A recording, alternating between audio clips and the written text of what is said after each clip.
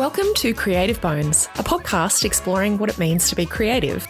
I'm your host, Trish Johnston, a seasoned graphic designer of over 20 years and the creative director of my studio, Oath and Stone. I'm on a mission to understand creativity more. Are we born with it? Is it our environment? Or is it something that we can learn to be? I want to understand this crucial component of my craft better and how it impacts our ability to problem solve and make decisions. At the end of my life, I want to know that I've left my best creative ideas behind. So whether you've got a creative bone in your body, or maybe none at all, join me as I have conversations with experts, mentors, colleagues, and friends across a number of fields, asking them about their version of creativity.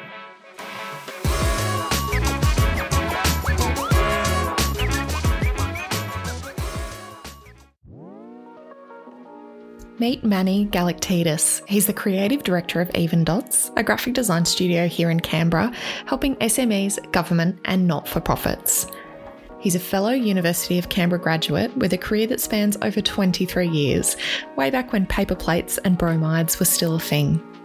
While I wanted to have conversations with experts outside our creative industry, I also wanted to chat to a graphic designer early on in the series to get their take on what it's like to have to be creative every day. Manny and I spoke about how his creative brain works and how he and his team collaborate with their self-proclaimed non-creative clients. The first question I asked Manny was, after you've won $100 million and you've done all the sensible things like paying off the house and your bills and maybe travelling, how do you spend your time on day two? I really hope you enjoy my chat with Manny. I think I would still go to work. You reckon? Yep, absolutely. Probably not as much. I'd think about the things I don't enjoy doing at work.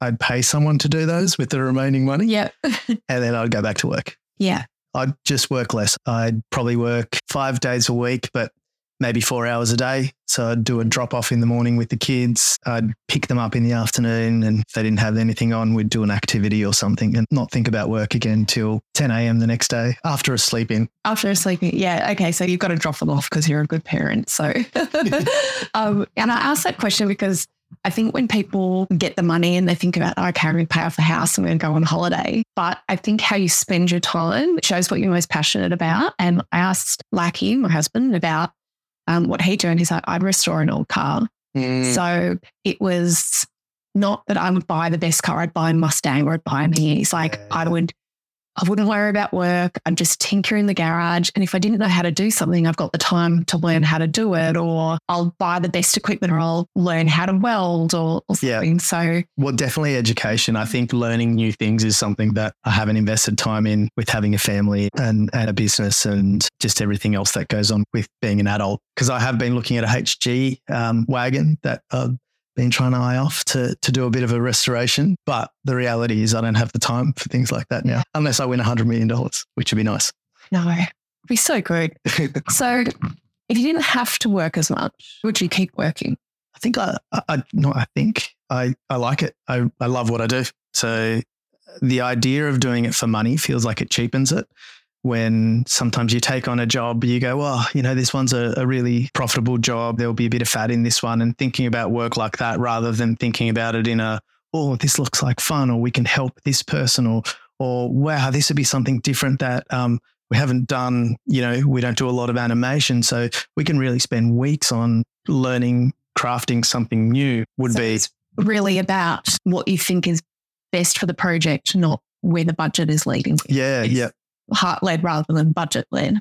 And also then I'd be able to find clients that you feel are deserving. We already do a lot of work with Lifeline, but then actually turning around and going, well, who really aligns with our company values and the team values as a whole, and just going, what's near and dear to us, and how could what we know teach or benefit another not-for-profit that does so much good in a community, and we could just help them along with doing what we do well, and that'll sort of help them do what they do well. So I think doing that and picking what really aligns with values, keep doing what we're doing, but not advertise for clients, not try do that. Just if we're not busy for a month, we can not work for a month and then pick up the clients we want to work for and create a positive impact in the community. So I think that's for me where I'd want to spend my time is what would benefit everyone else with my time. How can I keep myself busy and still enjoy myself? Who are the people that I'd want to hang out with? What are the things that I'd like to learn or do, or without then removing money and being an adult and having to pay bills and mortgages and all of that, that's gone. So it's like really narrow down who we are as people, values, and then just go, great, we can live our life like that because we've got all the money we need now. It's sort of like when you go on a holiday and you think, I could live here, or, this holiday house that I'm overlooking on this beautiful view, or the beach. Oh, I could live here.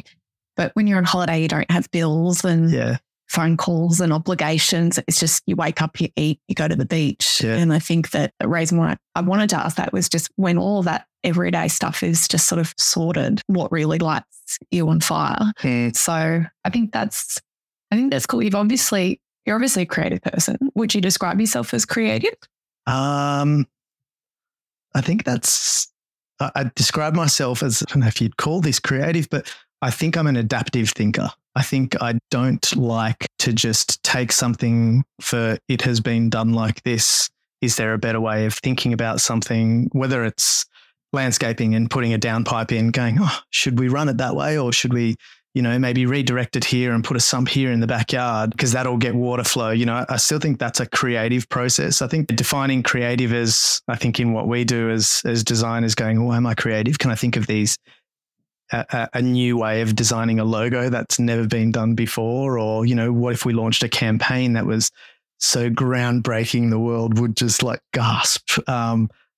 I think because we design every day, that's what I think of as creative is campaigns and marketing and graphics. And, but yeah, I think I would, but not in the traditional sense of I draw stuff, more in the, I like to pull things apart, anything.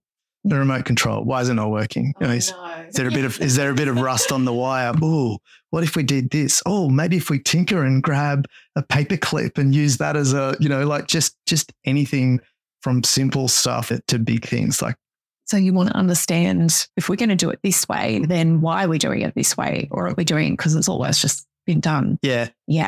I can really relate to that. I like that term, adaptive thinker. I think you're thinking on your feet and you're questioning, like, why have we done it always this way? And I think that's the key to being creative, because I guess that the traditionally understood definition of something creative is that it's new and useful. So something can be new and not useful, or it can be useful and not new. But it's in the combination of the two that it becomes, by dictionary definition, creative. But I like that way that you describe yourself as an adaptive thinker, because you're thinking on your feet and you're questioning everything. If a client comes to you and goes, oh, we've just done it this way, I think you're like, oh, challenge accepted. Yeah. Like, let's actually do the complete opposite. Yeah. But for good reason. Yeah. Let's do a bit of research into it first and go, it's surprising when you come full circle and you think you're going to innovate something and you get back and go, it was actually working really well. How it was, darn it, I'm a failure. Well, at least though you've confirmed. I think we blindly go into, okay, well, the finance industry is like this, or even, accountants and lawyers who it's very, very legal, let's not try and say, like there's governance and compliance and everything. Yeah. And then as creators, we come in and we want to just upturn the apple cart and think about it creatively, but they're like, no, we do it this way for a reason. But I think it's always important to explore it so you can go, well, we've done the due diligence on, is this actually the best way to do it? And even if we land back at, yes, it is the best way to do it, at least we've explored it and we have made a concrete decision that, yes, it's the right way to go. Doing it with confidence. There's no stone unturned to know that the outcome is the best one. Yeah. Not just because you're told to do something. Exactly. Yeah. Do you feel the pressure to be creative, like as a graphic designer, being creative is a KPI of our industry? Yeah. Do you feel that pressure? Every day. Yeah.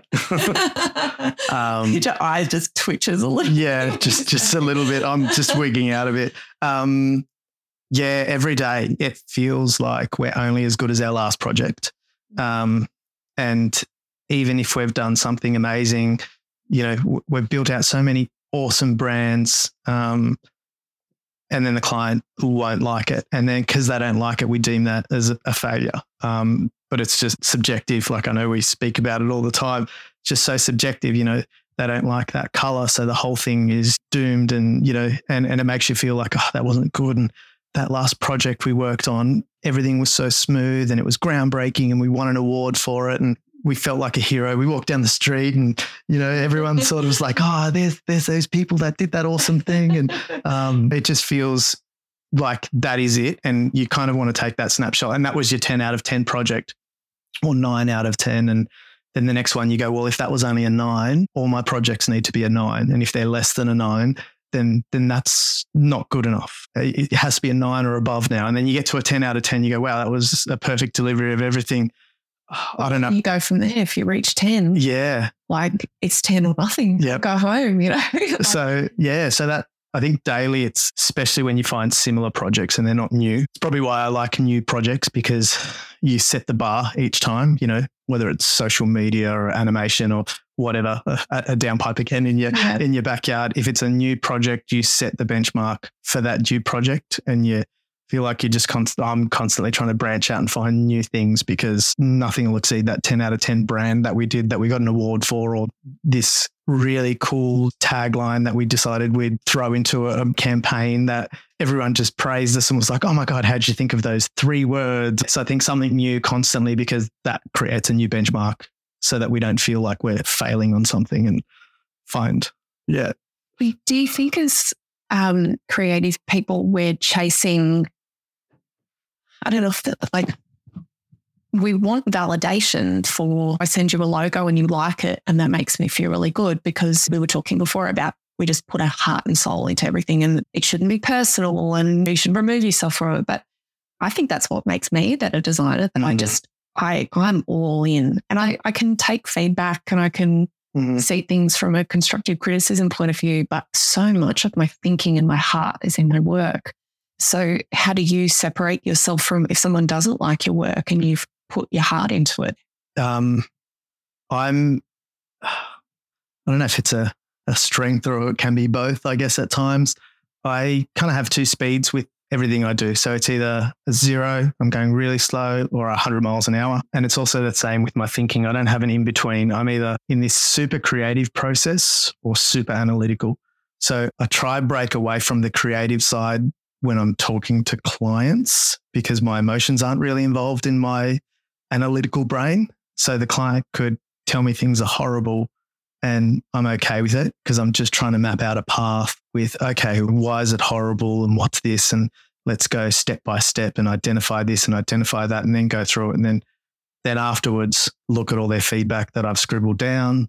And then that's when I'm thinking about how their feedback becomes the next solution and how we adapt and pivot. That's usually when the emotions come out, because I'm kind of creatively thinking and, start swearing at the client and the page and throwing keyboards. And so I think that's kind of where it is. I sort of just try really make sure I'm in analytical brain, not emotional, so that I don't react emotionally with the client, because communicating is part of what we do as designers, and conveying a message in, whether it's written, verbal, anything, I think part of that communication process. So pulling that back in, being analytical, full dot point everything, not fluffing it out and then assessing it later. Otherwise, the relationship with the client just goes there and then, because they had a bad day and they've decided they're going to take it out on the designer that didn't deliver exactly what they wanted. Well, it's interesting what you just described is the difference between divergent and convergent thinking when it comes to creative. So divergent thinking is when we just go wide in ideation and we just go, right, what are all the possibilities? They might not work, but let's just cast it wide,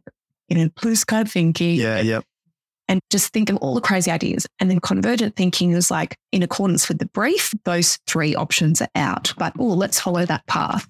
So you sort of go through multiple divergent and convergent phases throughout the design process. And I think what you just described is that when you're with the client and you're ticking off, does it meet the brief? It's a very convergent way of thinking and very logical, whereas then you can go away and you're going, right, we've got the parameters, let's go crazy. And then you adapt to that. So it's really interesting that you said that, because it just reminded me of these 2 different types of creative thinking. Yeah, yep. So you use them when you need to, but you need both together. You can't be just, we hear of agencies where the the creative director is just off with the fairies and you have all these brilliant loopy ideas, but then they won't answer your email. They haven't buttoned their shirt properly. But, geez, they're a great creative. You made me check if I've got my shirt buttoned properly. When's the last time that you really had to think on your feet? Every day being a parent.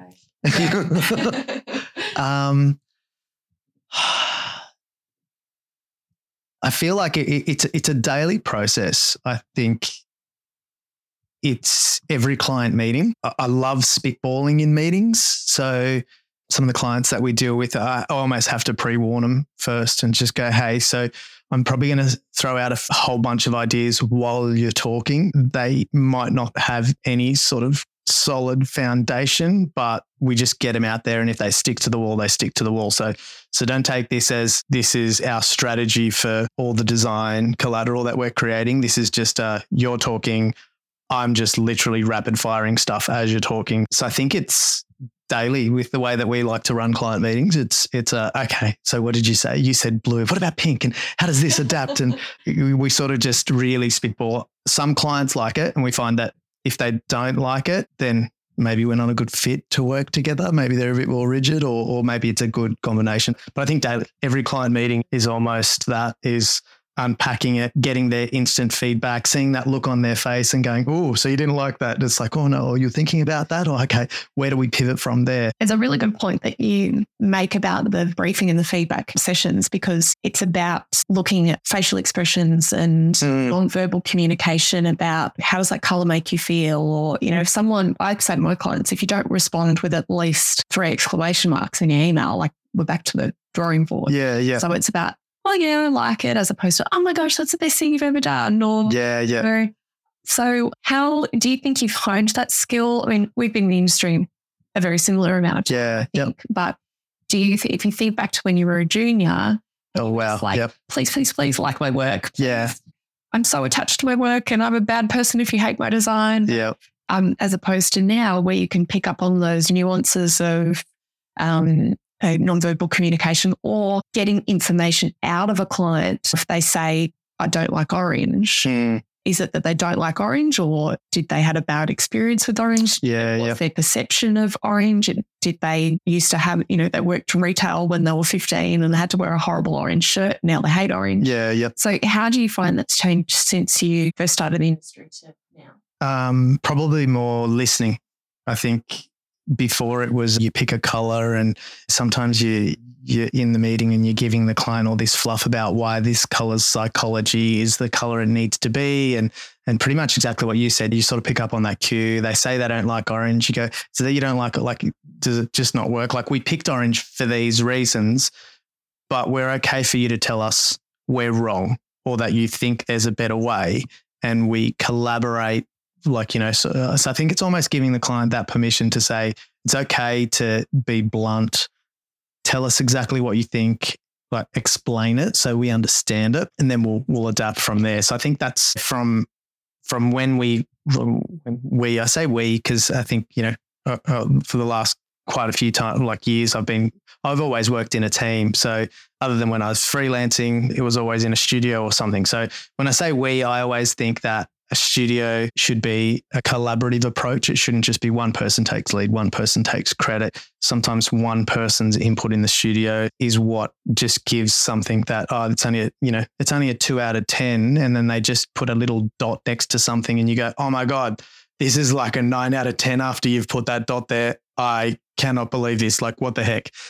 But I think the client can still have that impact on your job. I think sometimes if we can ask them the right questions and adapt and listen. So going back to your question, what's changed? I think it's the fact of listening, getting them involved and actually making them have the ownership of it, going, cool, you want it orange, or you want it blue now, or you want a serif font, or you want me to entertain putting that dot at the end of the company name, like the full stop. You think let's entertain that so that you can make sure that what we finish with is no stone unturned, and they love it. And then they get that 3 exclamations at the end of it.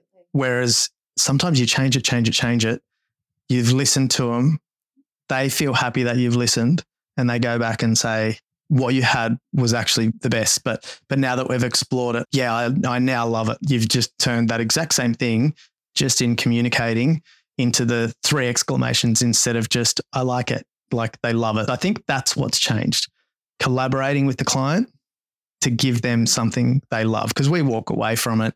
Hopefully we get recognition from our peers. But I think there's nothing more soul crushing than when you finish something, the client says they like it, and you see them then redevelop it 12 to 18 months down the track. That's just soul crushing. Yeah. Do you think with your clients, is there sort of an education piece that you do along the way where we use a word as professionals that maybe our clients don't really understand? You know, there's so many technical terms about bleed and printing and space and everything. And we're making these decisions because, yes, we are creative people, but we've also got this depth of knowledge about, well, we could do that, but that ink is physically going to bleed into the paper and the clarity is not going to be as much. It's too small for embroidery. So do you find if you've got these longer relationships with your clients and you're working as a team, you're collaborating, that they can then start to trust your decisions? Yeah. And yes. Yeah. Like I think pretty simply, yeah. I think new clients are like first dates. You're trying to work out, can we have a relationship? Is this going to be long-term, short-term? Are we going to see each other again?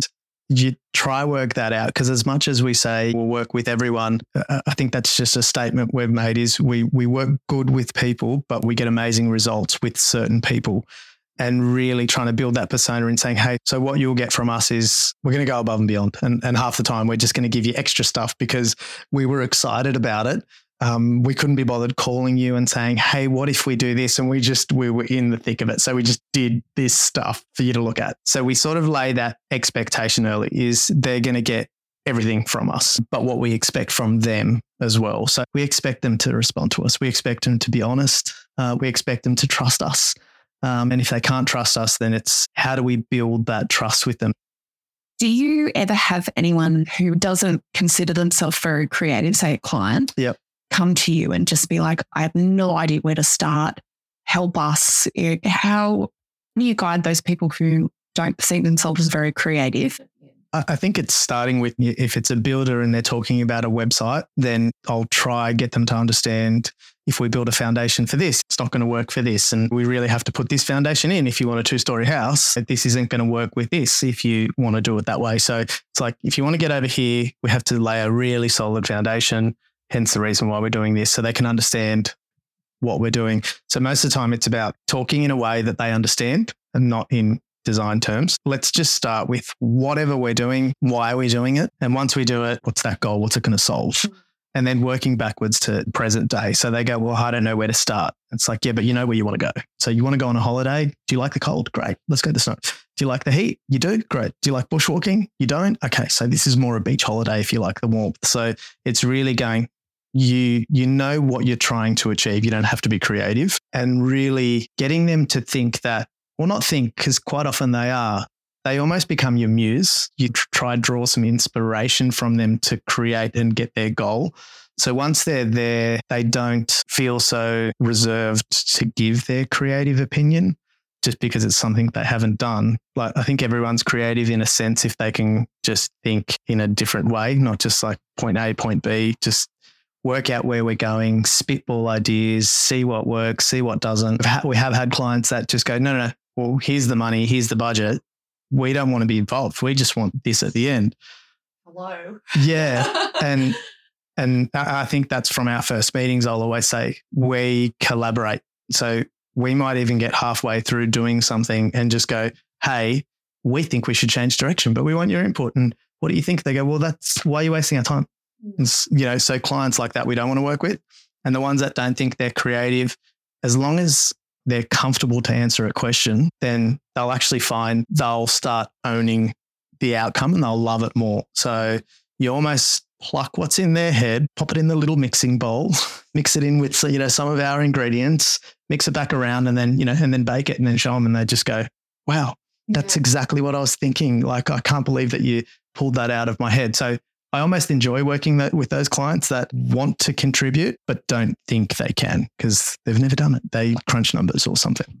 It's really interesting. I think that everyone's creative, and what you just touched on about everyone's a problem solver in some capacity. Like if you've ever ordered pizza for 10 friends on a Friday night and, Julia's gluten-free and Sam's a vegan and it's Tuesday, but you only get a free garlic bread on a Saturday. Yeah. You're a problem solver. And if you suddenly go, okay, if we put those 2 codes in, but then I go pick it up, but I've had 3 beers, so you're going to have to come with me. So, and you start problem solving. I think that traditionally, I guess people go, well, you're a graphic designer, you are creative. I am an accountant. I'm not allowed to be creative because I'll go to jail.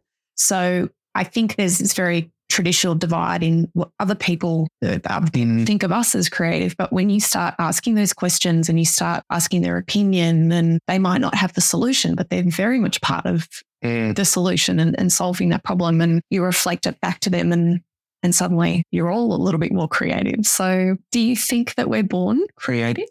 I think we are to some extent. It just comes out in different ways. Some people enjoy subject A, subject B, subject C. And I think we have to in some way go, well, I have to think of a different way because I just broke something and I need to, You've taken apart the remote. Yeah. Put it back together. Yeah. And it's like, but I don't have the screw. I've lost the screw. So what can we do? Can we use some glue? We haven't created a video or a social campaign or anything, but you've just worked out how to roll up a piece of sticky tape so it's now double-sided sticky tape and pop it in the lid and close it and then it sticks and that's going to last for a little bit. It's something like that. I think we are all born to create. I think it sort of shows as kids get to teenagers that they're told to not do something or there's the constraints and they just want to go outside of those constraints. So I think we are at some stage, maybe not born, but at some stage we want to be creative because we want to push boundaries of what we are told we should or shouldn't do for whatever reason. We just go, let's test it out. Well, I love how your face just lights up when you talk about, before you're talking about spitballing ideas and talking to clients and collaborating. And I wonder whether, as you were going through school, did you have a parent or a caregiver or a teacher really encourage your imagination and your creative side? Or was it self-directed? So I can go back to why I started designing. All my friends in primary school could draw and I sucked at it. Yeah. But being a really, I don't know if you'd call it stubborn or determined or just wanting to fit in, I went home every day and I traced comic books for the better part of a year. And when it came art class, the teacher would get us to pin up our stuff. And I just remember going through the whole year and going from tracing to then replicating, to then creating my own stuff. And I just remember drawing something and the teacher just picked it up and I was just like, oh yeah, thinking, yep.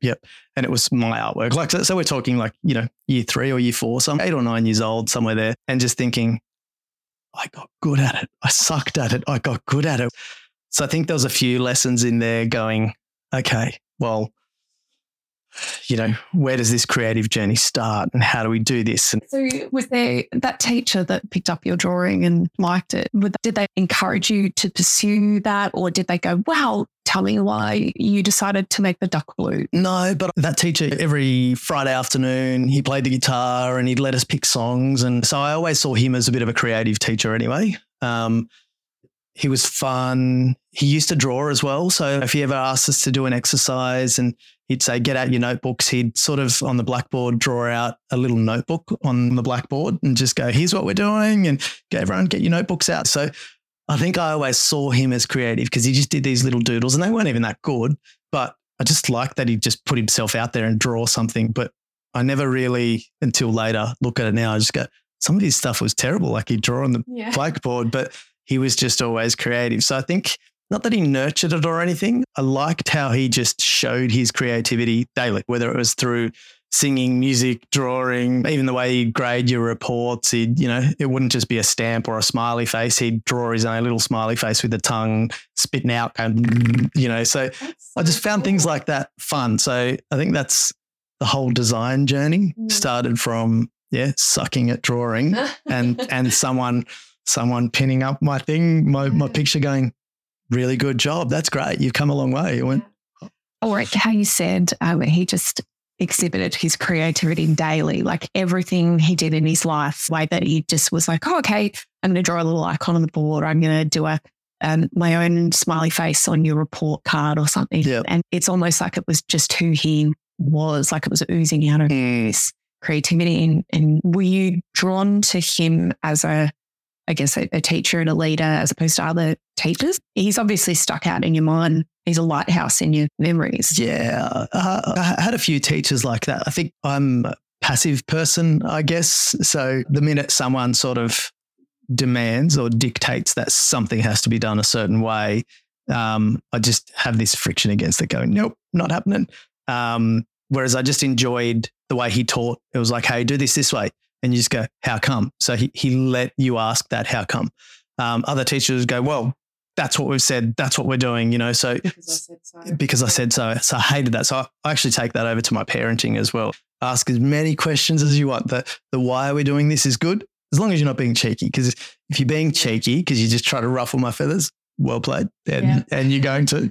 But I think his approach of why are we doing this? And I still don't get it. And cool, I'll come over here. Let's work it out. And you never felt stupid if you asked it as well. Yeah. So because there could have been 3 other kids in the class who were thinking the same thing. Yeah. So he'd sort of get up and go, oh, look, Sarah's brought up an interesting question. Hey, Sarah, get over here. It's like we might be doing algebra or something or trigonometry, So he was good at explaining everything, whether it was maths or art or PE or music. So get up and he'd go, cool, Sarah. So write down the problem on the board but you never felt like you were being berated in front of the class. You actually felt like, hey, ask.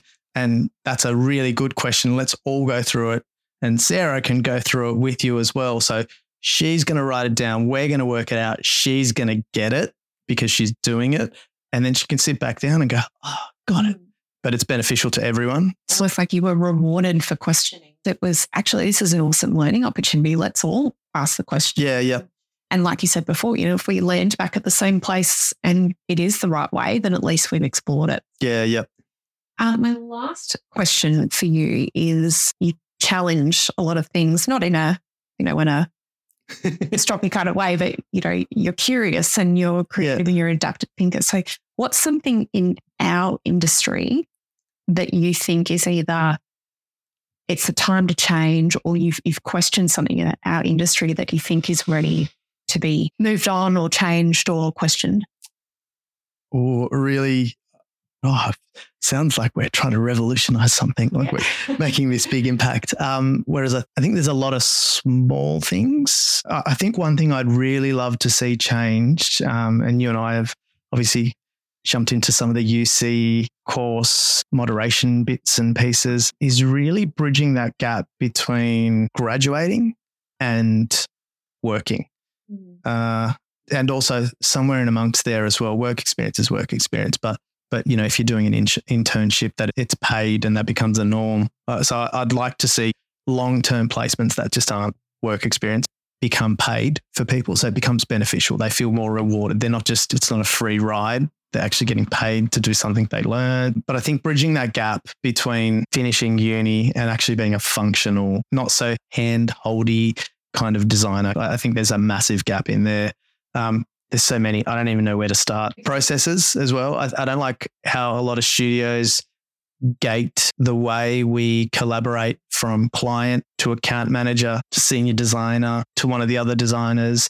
And I've worked in a lot of studios, big and small, and some of the slightly bigger ones, you don't get recognition. You don't even get a pat on the back for doing all this heavy lifting. And it just feels like you're not worthy, like it's a big Wayne's World thing, I'm not worthy. So I think I'd like to see that change, that whole collaboration as a team, juniors actually be involved in meetings, not sort of being pulled back, more praise. I think it's changed since I was at uni, where a lot of the big agencies we just used to see, and there was this real mentality of you'd see work done and you'd know it was good, like deep down in your gut, you knew it was good, but the standard reaction was, we could have done better than that. There was no praise of seeing other people's work and going, that's awesome, like well done. And seeing as the Canberra community or wherever you are as a region producing good work and praising that and giving each other a pat on the back. It was always like, we wanted that work and we didn't get it and we can do better than that. Let's steal some clients and so that's phased out. But I think that next part is, internally how a studio works so that you can get that recognition through. I think it's probably culture is one thing I'd like to change internally. So not criticizing anyone now, but it did feel like that was a bit of the norm, and a few stories here and there that you kind of hear and you're like, might just be isolated stuff, but it'd be nice to change.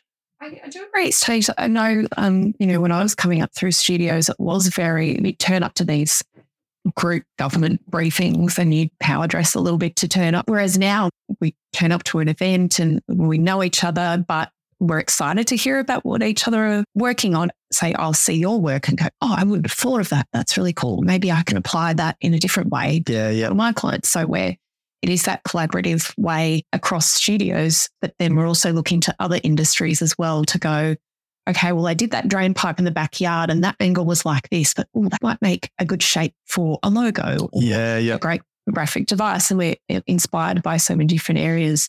And I think that extends to being inspired by our colleagues as well, because we're really strong typesetters, but like I'm not a great illustrator and I don't know how to do animation or anything, but I need to remember that I just love typesetting so much. I love talking to clients and I love thinking of creative projects and not to compare myself to other people and be inspired by them rather than thinking, oh, I'm more creative than me. Just because I wouldn't have thought about that doesn't mean that I'm a designer. Yeah.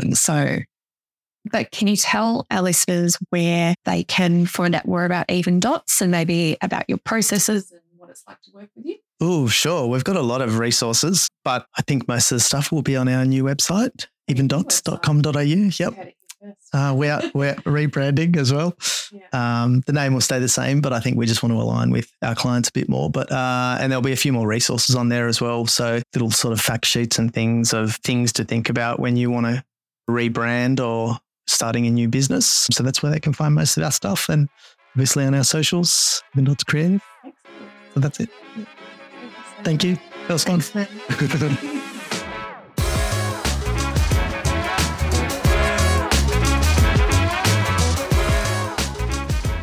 I never walk away from a conversation with Manny feeling worse off. His attitude and energy is so contagious, and I wish you could have seen how his face lit up when he started talking about design and running his business.